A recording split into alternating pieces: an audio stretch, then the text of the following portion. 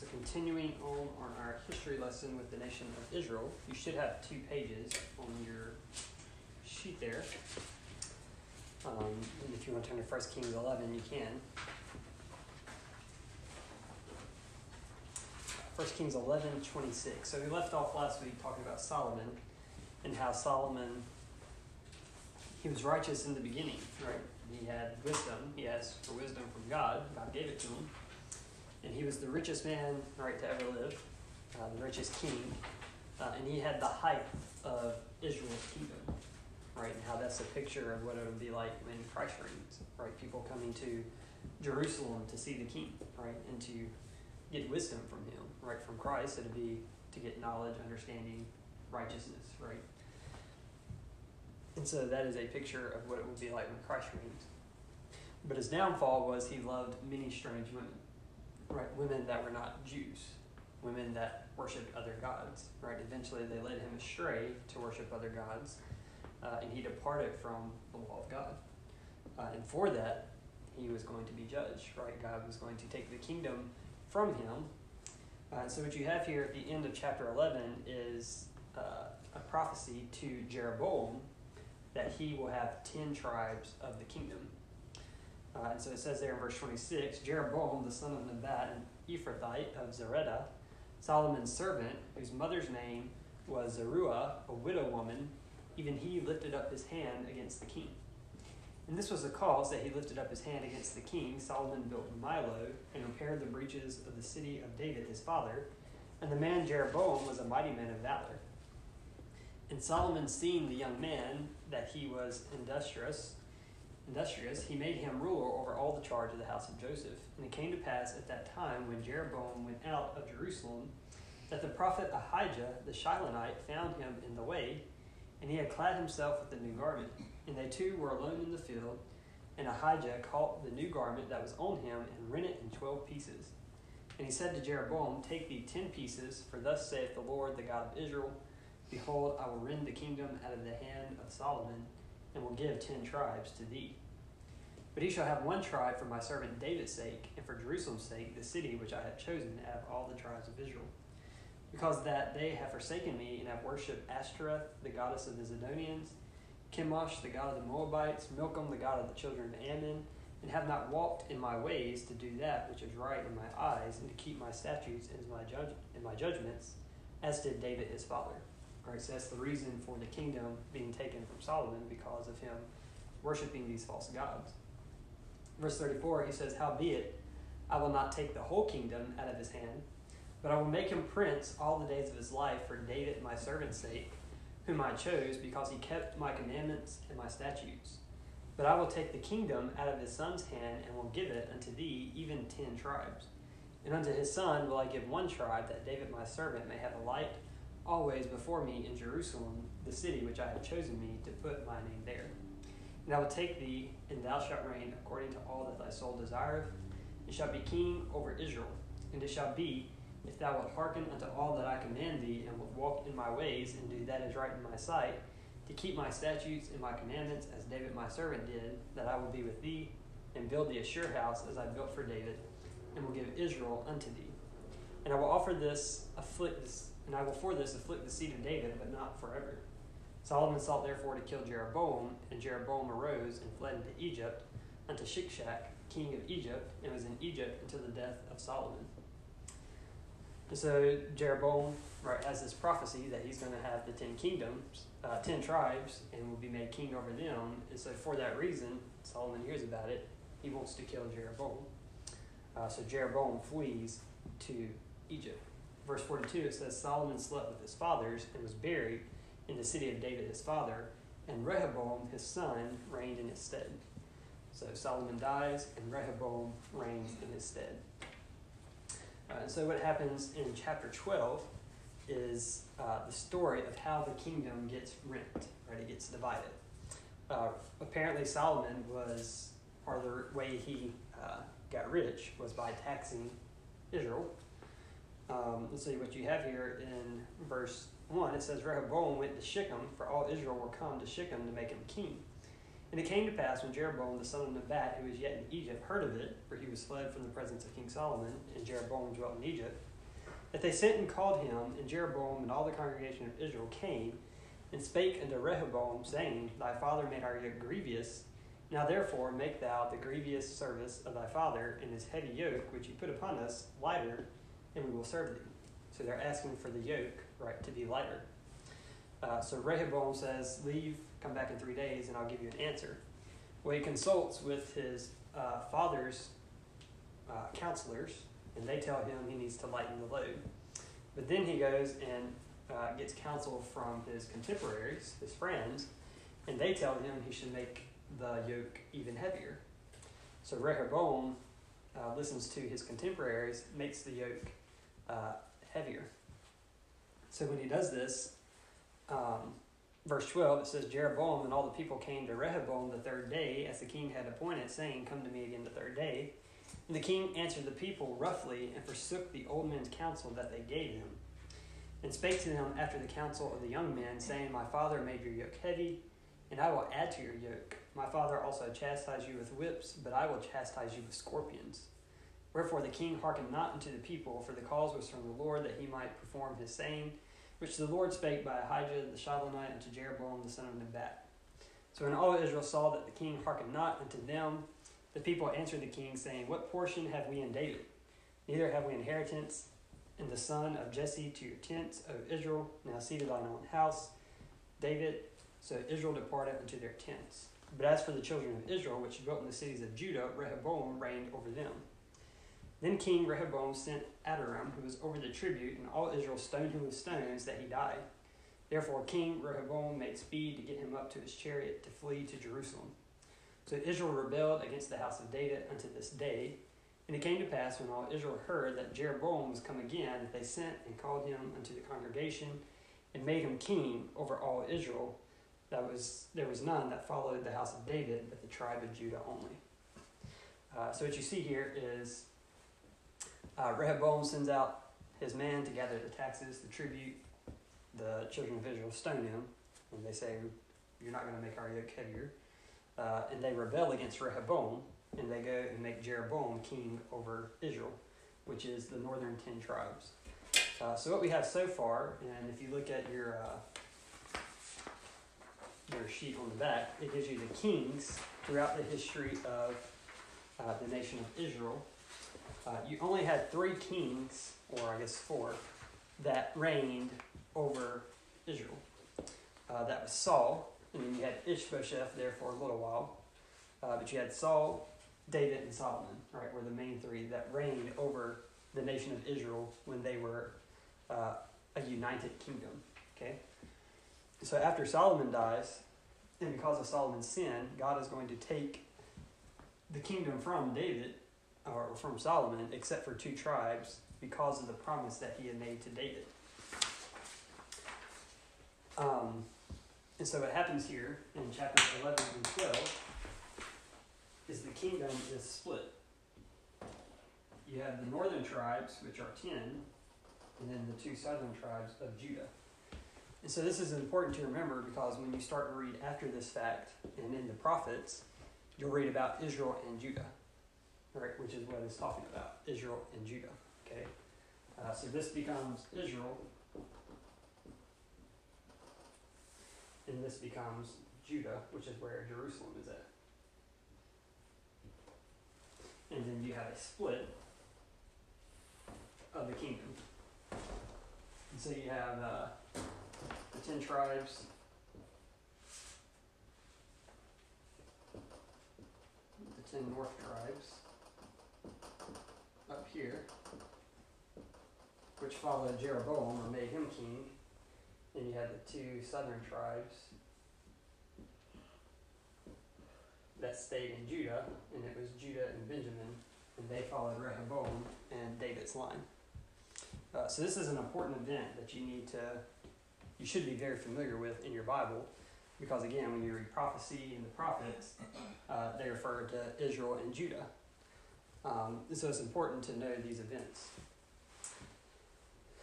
So I want to deal with, in this lesson, the prophets and how they kind of fit in the context of the rest of the book of 1 Kings and 2 Kings, because the book of 1 Kings and 2 Kings is going to cover these kings that you have on your second sheet. And so it gives you what the kings did, whether or not they did evil or did righteous. The northern kingdom, the kings of Israel, all of them did evil in the sight of the Lord. The kings of the south, most of them did evil, and then you had about, I guess, 5 or 6 that did right. Some did evil in their youth, and then right in old age, or right in the youth, and evil in the old age, rather. So you have that list to look at that. But in order to know where the prophets fit into this, a lot of them, it tells you in the first verse of the book of the prophets. That's what we'll be looking at. We all know Jonah 1:1. From what I could tell, Jonah was probably your first prophet in terms of the books of the prophets.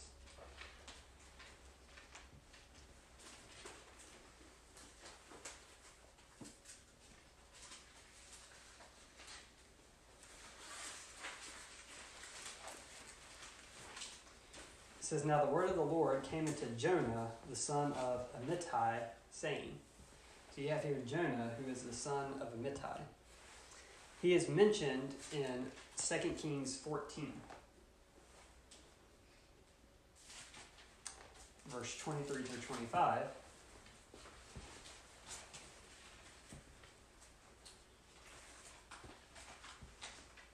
Verse 22, it says, "Judah did evil in the sight of the Lord, and they provoked him to jealousy with their sins, which they had committed above all that their fathers had done. For they also built them high places and images and groves on every tree." Make sure I'm in the right place here. Every tree. "And they were also sodomites in the land. They did according to all the abominations of the nations, which the Lord cast out before the children of Israel. And it came to pass in the 5th year of King..." I'm in 1 Kings. That's why it's not looking right. 2 Kings. 14:23 through 25. Sorry. It says, "In the 15th year of Amaziah, the son of Joash, king of Judah, Jeroboam, the son of Joash, king of Israel, began to reign in Samaria, and reigned 41 years. And he did that which was evil in the sight of the Lord. He departed not from all the sins of Jeroboam, the son of Nebat, who made Israel to sin. He restored the coast of Israel from the entering of Hamath unto the sea of the plain, according to the word of the Lord God of Israel, which he spoke by the hand of his servant Jonah, the son of Amittai, the prophet, which was of Gath-Hepher." So you see there, Jonah, the son of Amittai, is mentioned here in 2 Kings 14. And what we have here is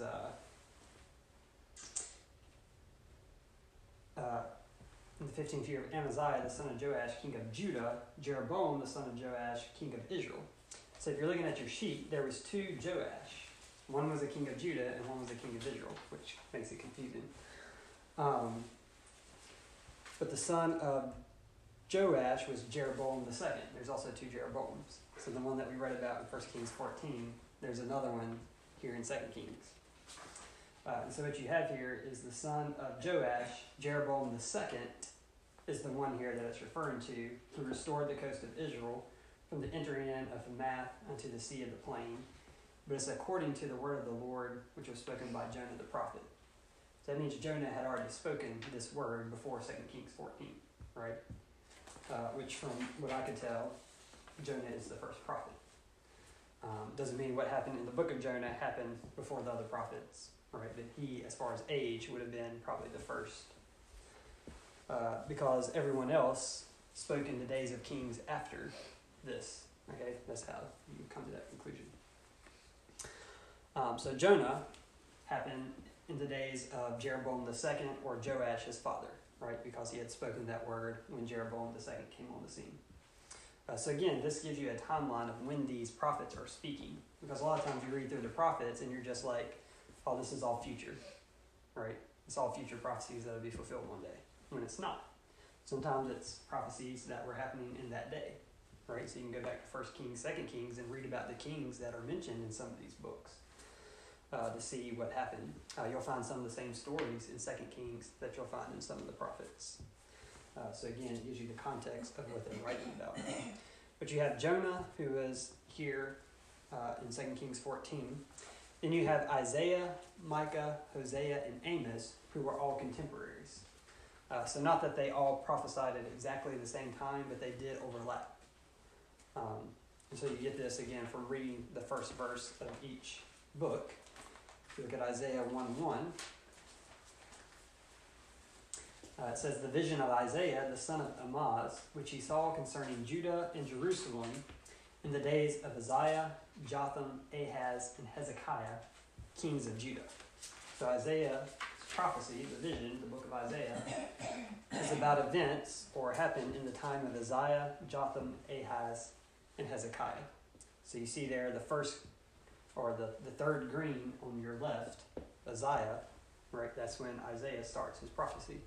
And he prophesies through Uzziah, through Jotham, Ahaz, and Hezekiah. Right? And again, you read about these kings in the book of Isaiah, and some of the events that happened during their kingdom. Micah 1:1 says, "The word of the Lord that came to Micah the Morasthite in the days of Jotham, Ahaz, and Hezekiah, kings of Judah, which he saw concerning Samaria and Jerusalem." So Samaria becomes the capital of the northern tribes, which we'll look at later. And Jerusalem was the capital of the southern. So this prophecy is about both Samaria and Jerusalem, right? The two kingdoms, the north and the south of Israel, which is important because we'll see here in a little bit, both the southern and northern tribes come into captivity, but it happens at different times, which you can see on your list of the kings, right? One cuts off before the other. So Micah, we know, prophesied before either one was taken into captivity. And because he prophesied in the days of Jotham, Ahaz, and Hezekiah, same as Isaiah, right? Isaiah was a little bit before because he also prophesied in the day of Uzziah. But you can see they overlap in their contemporaries. Hosea and Amos also prophesied during this time.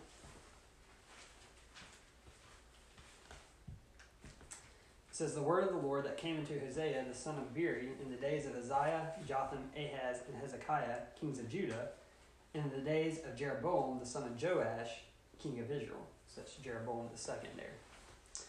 This is when Hosea prophesied, right, during these kings' days, which is the same as Isaiah. And I guess the difference between Isaiah and Hosea is Hosea went both to the southern and the northern, right? Because he says he also prophesied in the days of Jeroboam the son of Joash, right, king of Israel, whereas Isaiah only was for the kings of Judah. And then you have Amos.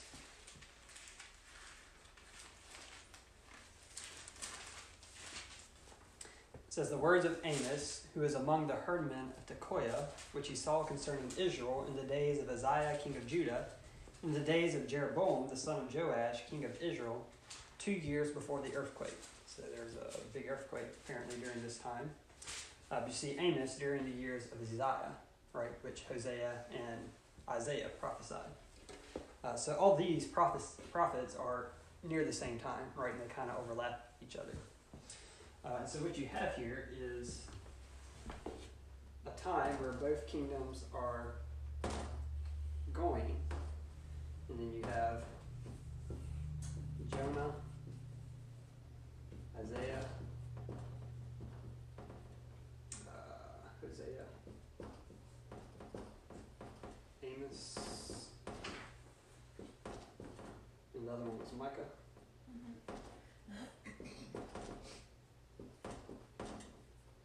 These all prophesied during this time when you had both kingdoms. And so what you need to keep in mind is this is before captivity is coming.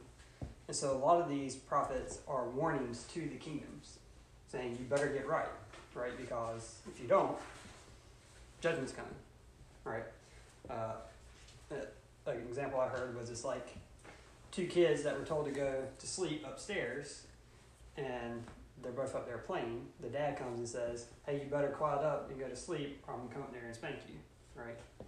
It's a warning, right? You better do right, or you're going to get punishment. So all of these prophets are during this time, right, before the time of the captivity. So in the book of 2 Kings, we know Jonah was before 2 Kings 14, 23 through 25. But the years of Uzziah, Jotham, Ahaz, and Hezekiah, when the rest of these prophesied, would be between 2 Kings 15 and 2 Kings 20. And again, you just know this by reading the passages, cross-referencing of when these kings begin to reign. Verse 1 of chapter 15, it says, "In the 27th year of Jeroboam, king of Israel, began Azariah, son of Amaziah, king of Judah, to reign." So Azariah is Uzziah. Okay, and you know this by cross-referencing the 2 Chronicles. They're the same one. Also, if you look on your list, Amaziah, the person that came after him is Uzziah. All right, so Uzziah, Azariah is the same person. It says 16 years old was he when he began to reign, and he reigned 250 years in Jerusalem, and his mother's name was Jechaliah of Jerusalem. All right, so this is when Uzziah begins to reign. So this is when Isaiah, Amos, Hosea, all of them would have begun to prophesy. And if you look at 2 Kings 20, 21, it says, "Hezekiah slept with his fathers, and Manasseh his son reigned in his stead." Right, so they prophesied from Uzziah to Hezekiah. All right, so it would have been through the books of 2 Kings 15 through 20. So again, important to know, helpful to know, because you can read what was happening in the kingdom during the time when these prophets were prophesying. Right, so when you're reading their books, you can kind of have that context. So those are all the prophets before the kingdom split. So here you have 9 kings, or 9 lines, which is interesting. We can talk about this a little more. But none of these kings come from the line of David, right? And also, it wasn't a steady line from Jeroboam on. It would be like Jeroboam, who was a servant. We saw he was a servant of Solomon, who becomes king. When he dies, someone else takes over, because it's like they overtook his kingdom. Right? It wasn't like he died, his son took over, he died, his son took over. That happened some. But it'd be like his died, his son took over, and then a servant or somebody else took over from that line. And so you get 9 different lines that reign on the northern tribes. And so those are the prophets before both taken into captivity. If you look at 2 Kings 18,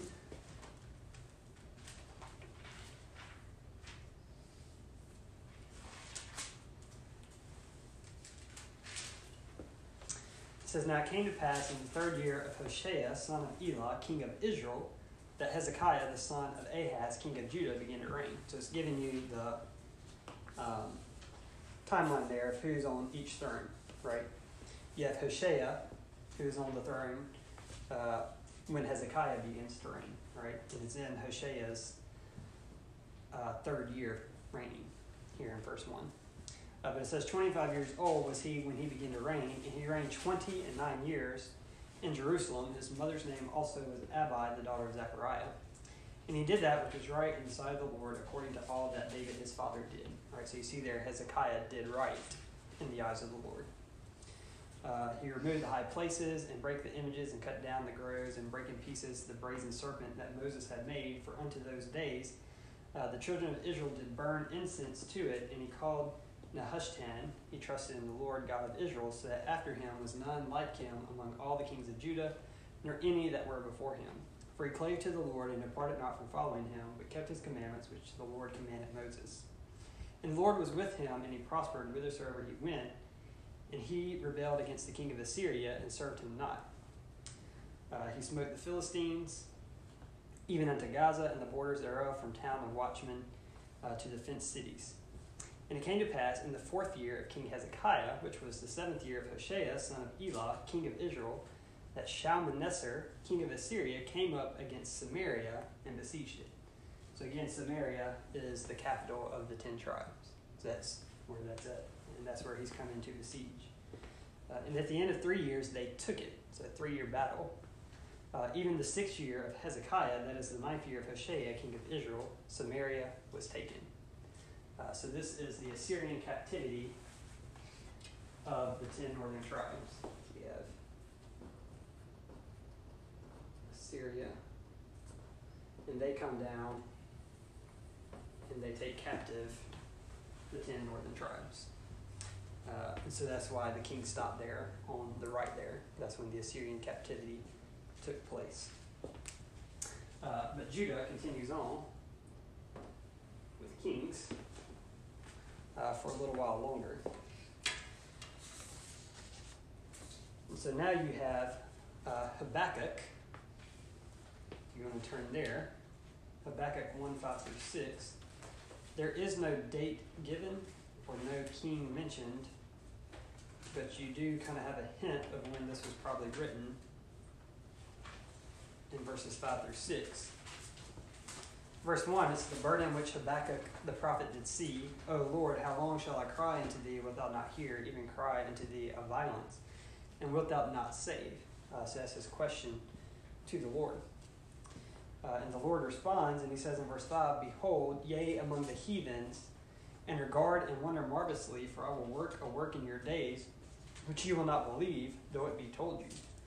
For lo, I raise up the Chaldeans, that bitter and hasty nation, which shall march through the breadth of the land to possess the dwelling places that are not theirs. They are terrible and dreadful. Their judgment and their dignity shall proceed of themselves. So you see here, I will raise up the Chaldeans. The Chaldeans are with the Babylonians. Okay? And you know this by looking at 2 Kings 24.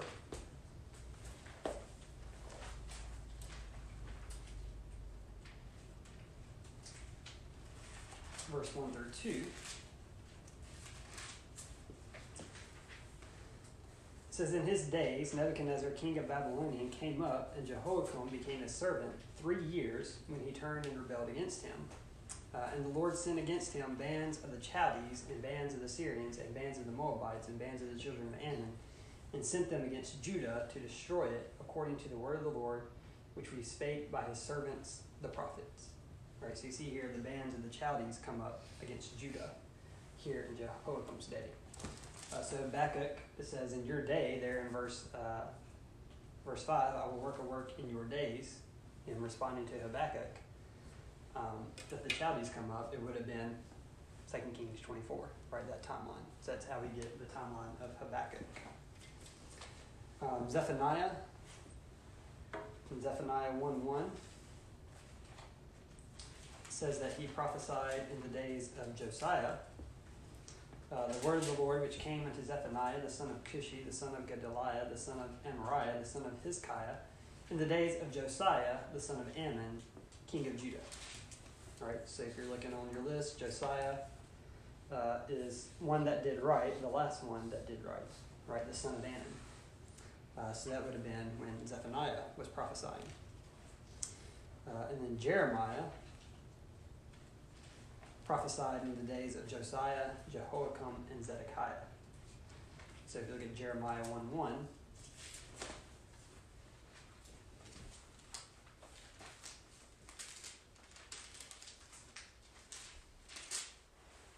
the words of Jeremiah, the son of Hilkiah, of the priests that were in Anathoth in the land of Benjamin, to whom the word of the Lord came in the days of Josiah, the son of Ammon, king of Judah, in the 13th year of his reign.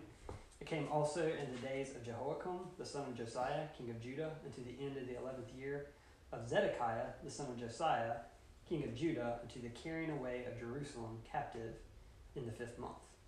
So he prophesied from Josiah all the way until they were taken captive, right, in Zedekiah's reign, which you can read about in 2 Kings. We'll look at 2 Kings 21, 24-25.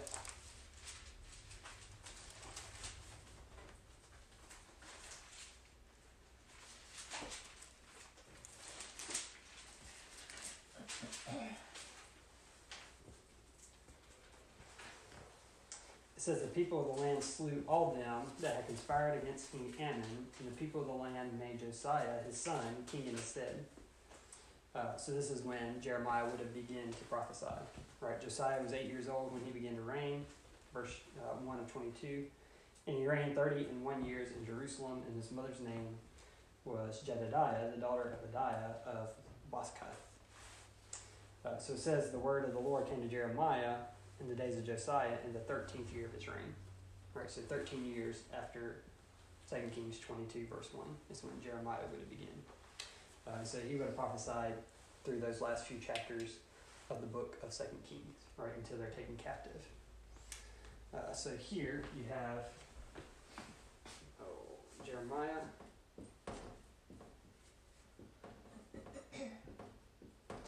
Habakkuk.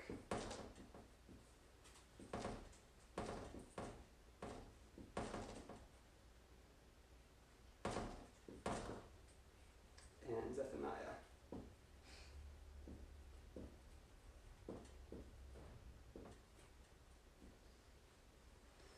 And then what happens here is the Babylonians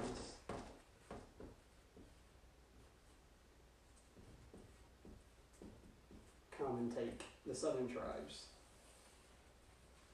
captive. And so, similar to these books are warnings to Judah, right? Warning them of captivity that will come. Just like it happened to the northern tribes, it's going to happen to the southern tribes if they don't repent, right? So another example was with the two kids upstairs. The father goes up and spanks one of them, and then goes back downstairs, still hears the other one talking or playing. So he says, hey, you just saw what I did to your brother, your sibling. I'm going to come do it to you too if you don't shaken up. Right? Because now there's an example for those in Judah. Lamentations was also written by Jeremiah. There is no date given when that was written, but we know it was written by Jeremiah. So that would have been during that same time frame. Right, and the book of Lamentations is a prophecy about the destruction of Jerusalem. Right, and he's lamenting over what will happen to Jerusalem. The prophets during captivity would be Daniel. If you look at the book of Daniel,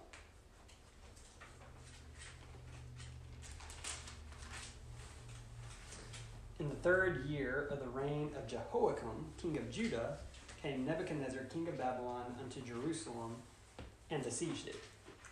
All right, so we know it happened after that fact, and this is referring back to 2 Kings 24:1, which we just read, where Nebuchadnezzar, in the 3rd year of Jehoiakim, sent the bands of the Chaldeans and those different bands to destroy Jerusalem. Right, and that's when David and them would have been taken captive. Right, so it's from that time on would have been when Daniel was written. So it's after the captivity of Judah. Ezekiel, it says, is in the 5th year of captivity of Jehoiakim. So Ezekiel 1:1.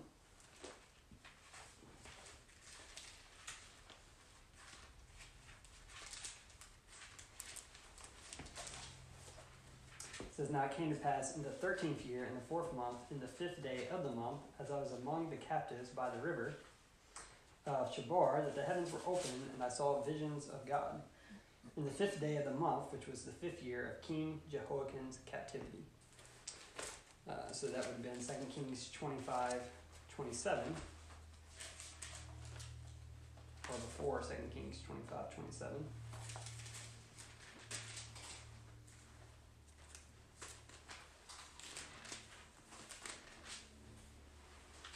It says, it came to pass in the 37th year of the captivity of Jehoiakim. So Jehoiakim was in captivity 7 and 30 years. And as you read these last few chapters, Jehoiakim is who is taken captivity by Babylon. He disobeys the king, and so the king makes Jehoiakim king in his place. He disobeys the king of Babylonian, so he makes Zedekiah king. Zedekiah disobeys the king of Babylon, so he kills him. And then here at the end, a new king of Babylon is raised up, and he actually ends up freeing Jehoiakim and making him king again. So some interesting events there, but they're still under Babylonian captivity, right, and reign. And so Ezekiel would have been during that time of captivity of the Babylonians, even though there was still a king in Judah sitting on the throne, they were still under the Babylonian rule. So that's when Ezekiel would have been written. Haggai and Zechariah would have been written during the reign of King Darius of Babylon. And they were written during the time of Ezra and Nehemiah rebuilding the temple. So if you look at Haggai and Zechariah 1,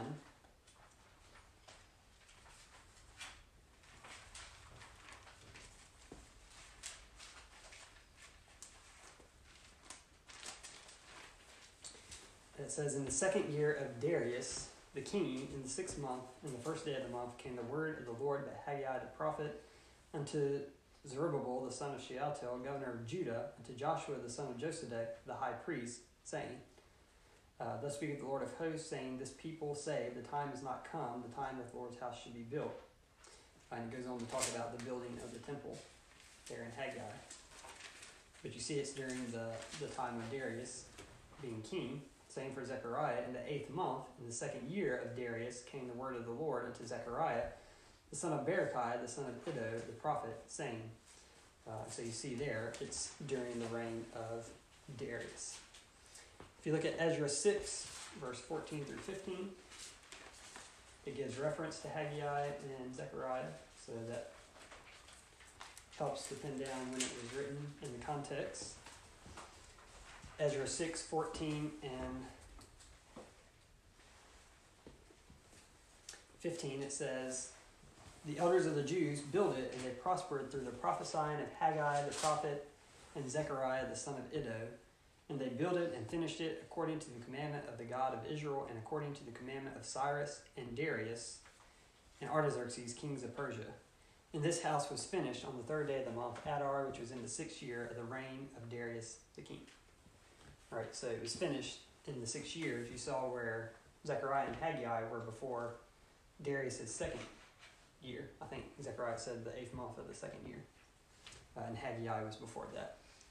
All right, so you see they prospered, it said, by the prophesying of the prophets Haggai and Zechariah, right? And by the commandment of Cyrus, Darius, and Artaxerxes.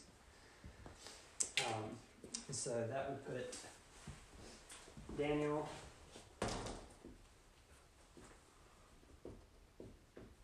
Ezekiel, very soon in the Babylonian captivity, and then Haggai and Zechariah would have been prophesying of the time of the temple being built, right, in Ezra and Nehemiah's day. And then the last one there is Malachi, which would have been after the temple was rebuilt. Malachi is not necessarily a man in the Bible. The word means my messenger. And so if you look at the first verse, all we know about Malachi is that he was a messenger of God.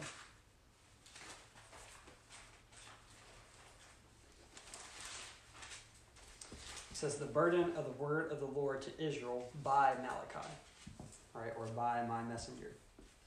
But you see in verse 7, it says, ye offer polluted bread upon mine altar, and ye say, wherein have we polluted thee, in that ye say, the table of the Lord is contemptible? And if ye offer the blind for sacrifice, is it not evil? And if ye offer the lame and the sick, is it not evil? Offer it now unto thy governor. Will he be pleased with thee, or accept thy person, saith the Lord of hosts? So you see there, the altar is there, they're sacrificing, right, which means it would have had to have been after the temple was rebuilt. You also see that offer it now unto thy governor, right, because they were still under the Babylonian or Persian reign, right? So he's saying offer it to your governor, right? Will he accept it? And so there's corruption there in the temple. You look at chapter 3, verse 3 through 4. It says, as he shall sit as a refiner and purifier of silver, and shall purify the sons of Levi, and purge them as gold and silver, that they may offer unto the Lord an offering in righteousness. Then shall the offering of Judah and Jerusalem be pleasant unto the Lord, as in the days of old, and as in former years. So you see, this is God's going to purify the temple, right? And it will be as in the former years, right? The older days. So that tells you it's after all this, right? And and it's going to be back to how it used to be in the former days. Then you look at verse 10, it says, "Bring ye all the tithes into the storehouse, that there may be meat in mine house. And pray me now herewith, saith the Lord of hosts, if I will not open you the windows of heaven and pour you out a blessing, there shall not be room enough to receive it." All right, so you see they have the storehouses, they're doing the tithes. So they're back in their land with the temple. So Malachi would have been after all of these.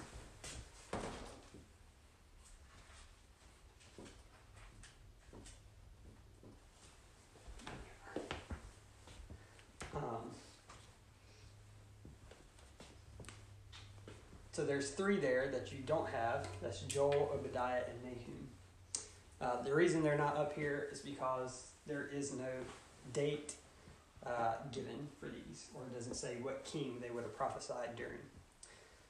It is interesting, Nahum deals with Nineveh, which Jonah also deals with. So if Jonah was the first, Nahum probably came after him, and most put it during this time when there was two tribes. So that's when most people say Nahum was written. Obadiah, there was some differing views. Obadiah deals with Edom. Some say it would have been when they came in the land. It could have been way back here.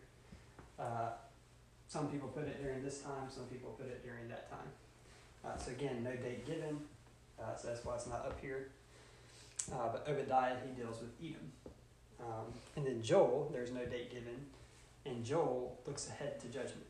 Right, that's what the book of Joel is about, when the Lord comes back, right? And so there's no date given there, so that's why it's not up here. But this hopefully gives you an idea of how the Bible and the Old Testament fits together for the nation of Israel. Right, it can kind of give you an idea of when the prophet wrote, what king he wrote during. You can go back and read about that king in 2 Kings. And so it can kind of give you some context of what you're reading there. It's important to note that there are more prophets than just the books of your Bible. Think about Elijah, Elisha, right? These were prophets in the Bible that you read about in the book of Kings, but there's no book about them, right? So you have more prophets than just what we have, right? The prophet Nathan during the life of David, right? You had prophets throughout this time. So there are more prophets than just the books of your Bible. But it's important to know these events, such as the kingdom being divided and Israel scattered, because there are prophecies about the kingdom being reunited. So you look at Ezekiel 37. So there again, we put Ezekiel back here because it's after the kingdoms are split. Ezekiel 37, verse 16 through 24. Says, "Moreover, thou, son of man, take thee one stick, and write upon it, for Judah and for the children of Israel his companions. Then take another stick, and write upon it, for Joseph, the stick of Ephraim, and for all the house of Israel his companions." So a stick for Judah, and a stick for Israel. "And join them one to another into one stick, and they shall become one in thine hand. And when the children of thy people shall speak unto thee, saying, Wilt thou not show us what thou meanest by these? Saying to them, Thus saith the Lord God, Behold, I will take the stick of Joseph, which is in the hand of Ephraim, and the tribes of Israel his fellows, and will put them with him, even with the stick of Judah, and make them one stick, and they shall be one in mine hand. And the sticks whereon thou writest shall be in thine hand before their eyes, and saying to them, Thus saith the Lord God, Behold, I will take the children of Israel from among the heathen whither they be gone, and will gather them on every side, and bring them into their own land. And I will make them one nation in the land upon the mountains of the Israel, and one king shall be king to them all. And they shall be no more two nations, neither shall they be divided into two kingdoms any more at all, neither shall they defile themselves any more with their idols, nor with their detestable things, nor with any of their transgressions, but I will save them out of all their dwelling places wherein they have sinned, and will cleanse them, so shall they be my people, and I will be my God, and David, my servant, shall be king over them. And they all shall have one shepherd, and they shall also walk in my judgments, and observe my statutes, and do them. So you see, this is a prophecy of the kingdom being reunited with the king of David sitting on the throne, which we know is fulfilled in Christ. Right? So that's what it says, the king of Israel, or the nation of Israel and Judah, coming back together. So it's prophecy of this split coming back together to what it once was. Right? This is why we say prophecy has not yet been fully fulfilled. Right? Some people teach that all the prophecies have happened already. Well, that's not the case, because there's no one king reigning over one nation of Israel right now. Right? It hasn't been since Solomon, because they were in captivity with the Persians and the Babylonians and the Romans. Right?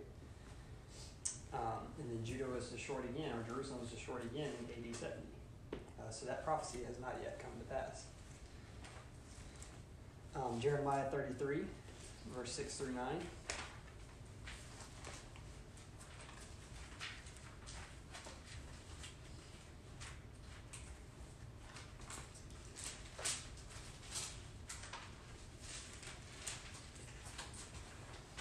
It says, "Behold, I will bring in health and cure, and I will cure them, and will reveal unto them the abundance of peace and truth. And I will cause the captivity of Judah and the captivity of Israel to return and build them as at the first. And I will cleanse them from all their iniquity whereby they have sinned against me, and I will pardon all their iniquities whereby they have sinned, and whereby they have transgressed against me. And it shall be to me a name of joy, a praise and an honor before all the nations of the earth, which shall hear all the good that I do unto them. And they shall fear and tremble for all the goodness and for all the prosperity that I procure unto it." Right, so there again, he will bring them together. There will be prosperity, right, and good in the land. So that's another prophecy of God bringing them back together. In John 10:16, Jesus speaks about bringing them back together. And this is why I say it's important to know this, because the New Testament, especially Matthew, Mark, Luke, John, it refers back to events that have happened in the Old Testament. And if you don't know that, you're going to confuse what it's talking about, which is what many people do. John 10:16, it says, "And other sheep have I, which are not of this fold. Them also I must bring, and they shall hear my voice, and there shall be one fold and one shepherd." So what is that talking about? Well, if you go back to Ezekiel, it talks about two sticks becoming one, and them having one king and one shepherd. Right, that's what Ezekiel says. So what do you think Jesus is talking about? He's talking about having one nation, being one kingdom, and having one shepherd, one king, right, himself. So that's what he's referring to there when he says, "I have sheep that are not of this fold." He's talking about bringing back all of Israel into one. Look at John 11, verse 52.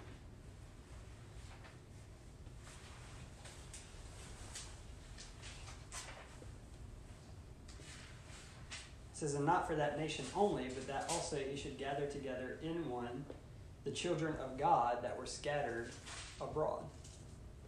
All right, so you see there, him gathering together the children of God that were scattered abroad. Who's that talking about?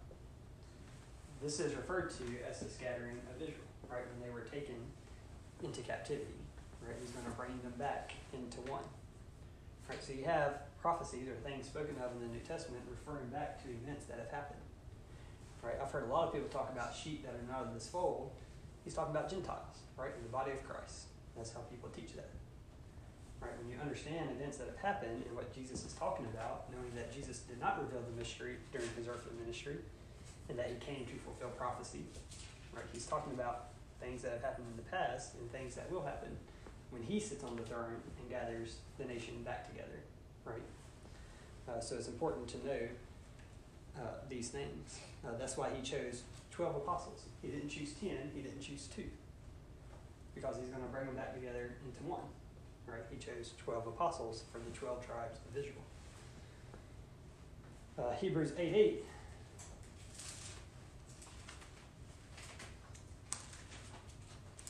So this isn't your Old Testament, it's your New Testament.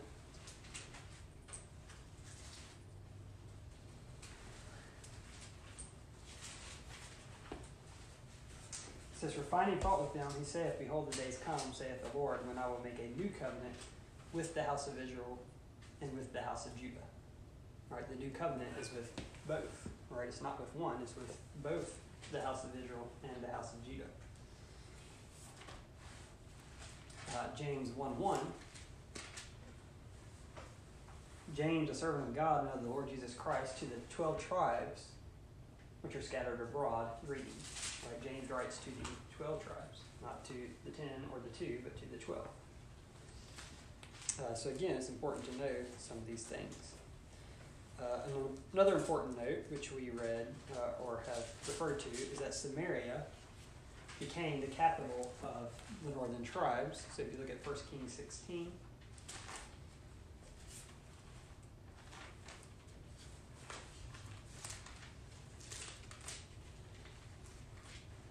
First Kings 16:29 says, in the 38th year of Asa, king of Judah, began Ahab the son of Omri to reign over Israel, and Ahab the son of Omri reigned over Israel in Samaria 22 years. Right, that's where the kings of Israel reigned. They reigned in Samaria. We saw where the Assyrians came against Samaria to take it captive because that was the capital. This is important because the Bible in the New Testament talks about Samaritans. You do not see the word Samaritans until 2 Kings 17:29.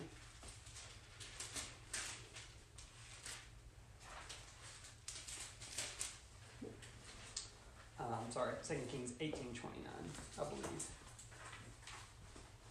No. I'm looking at 1 Kings again.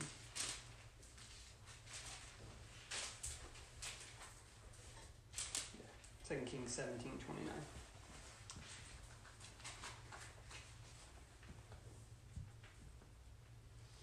It says, then one of the priests whom they had carried away from Samaria came and dwelt in Bethel and taught them how they should fear the Lord.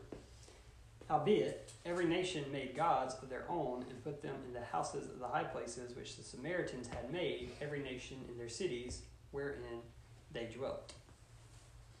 So you have here other people that weren't Jews, right, dwelling in the land. And this is the first reference you see to Samaritans, because a Samaritan is a Jew and a Gentile mix. Right, it's a Jew and a Gentile marriage who had a kid. Right, that's a Samaritan, a half-breed Jew, Gentile. Jesus goes to the Samaritan woman. Right, these people would have been included in the nation of Israel if they, right, worshiped God and kept the law. And that's why the Jews hated the Samaritans. Right, they looked down on them because they weren't full-blooded Jews. So that's where Samaritans come from. Exile was judgment because Israel did not keep the law. For sake of time, you can go read it yourself, but Leviticus 26, in the law, God says what will happen if you disobey my law, right, and how he will forsake you and take you out of the land, right, and judge you. So that's what happens to the children of Israel. Israel was once not a people. So this is another one in Hosea 1, 9 through 10. I think we've covered this before, but fresh your memory. It says, then said God, call his name Lo-Ami, for ye are not my people, and I will not be your God. Yet the number of children of Israel shall be as the sand of the sea, which cannot be measured nor numbered. And it shall come to pass that in the place where it was said unto them, ye are not my people, there it shall be said unto them, ye are the sons of the living God.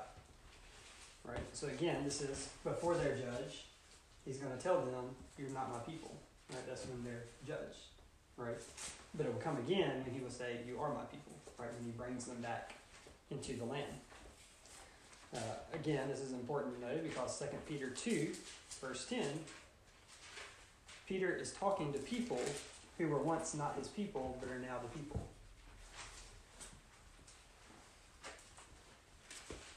1 Peter 2:10. Verse 9, it says, you are a chosen generation, a royal priesthood, and holy nation, a peculiar people, that you should show forth the praises of him who hath called you out of darkness into his marvelous light, which in time past were not a people, but are now the people of God, which had not obtained mercy, but now hath obtained mercy. Right? Peter is talking to Jews. Right? He's talking to strangers scattered in the Gentile country. Right? He's talking to people who were once not a people, but are now a people. Again, I've heard this taught as the people that weren't not a people, that's Gentiles. Right? They were once not a people of God, but now we're the people of God. Right? Gentiles. But if you know Hosea 1:9, it's talking about Israel. Right? And that's what Peter is addressing. Right? You were once forsaken of God, but now you're accepted. Right? He's going to bring you back and give you the new covenant. chosen generation, royal priesthood, holy nation, peculiar people. Those are all references to Israel. So again, it's important to know these events and things that happen in your Bible. The last observation is Judah, which was the south two tribes, are all of one lineage.